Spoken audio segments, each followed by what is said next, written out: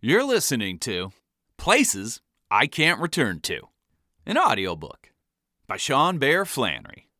Narrated by, me, Sean Bear Flannery. Each week, I release the next chapter here on this podcast. If you enjoy these stories, you can buy the full book in digital, print, or audio at my website, SeanBearFlannery.com. That's Bear, B-A-I-R. What you're about to hear are true stories. But this is no memoir. It's more of an illustration, maybe even a warning, of what your life will look like if you decide to live every day like it's your last. Because I followed that advice. I followed it for a good 15 years. And I cannot re-enter most of the places I visited in that time.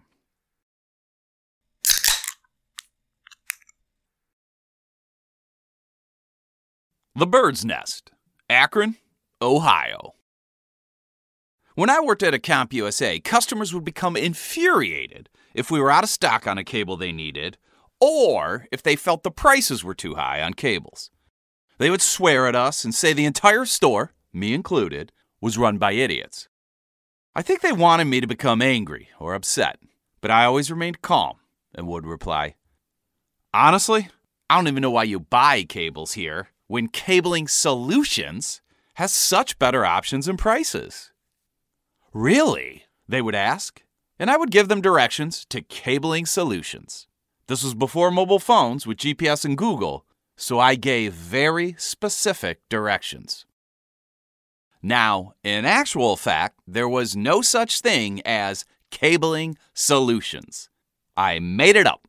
It doesn't exist. But what does exist at the intersection I was directing them to is the Bird's Nest, a strip club that was, hook, line, and sinker, the trashiest place you'll ever see in your life. One day, I walked by the cabling aisle and overheard a colleague directing a customer who seemed perfectly nice toward Cabling Solutions in order to find the cord she needed. I took the employee aside. "Why are you sending her to Cabling Solutions?" I asked.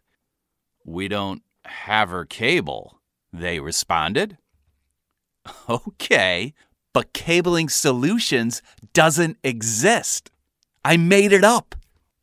What? But you send people there all the time."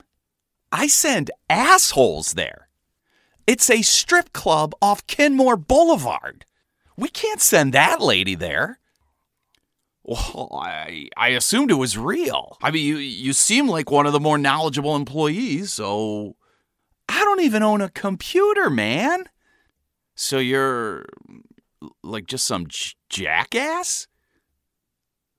Most of the people who know me would probably say that exchange pretty well sums up what it's like to maintain a friendship with me.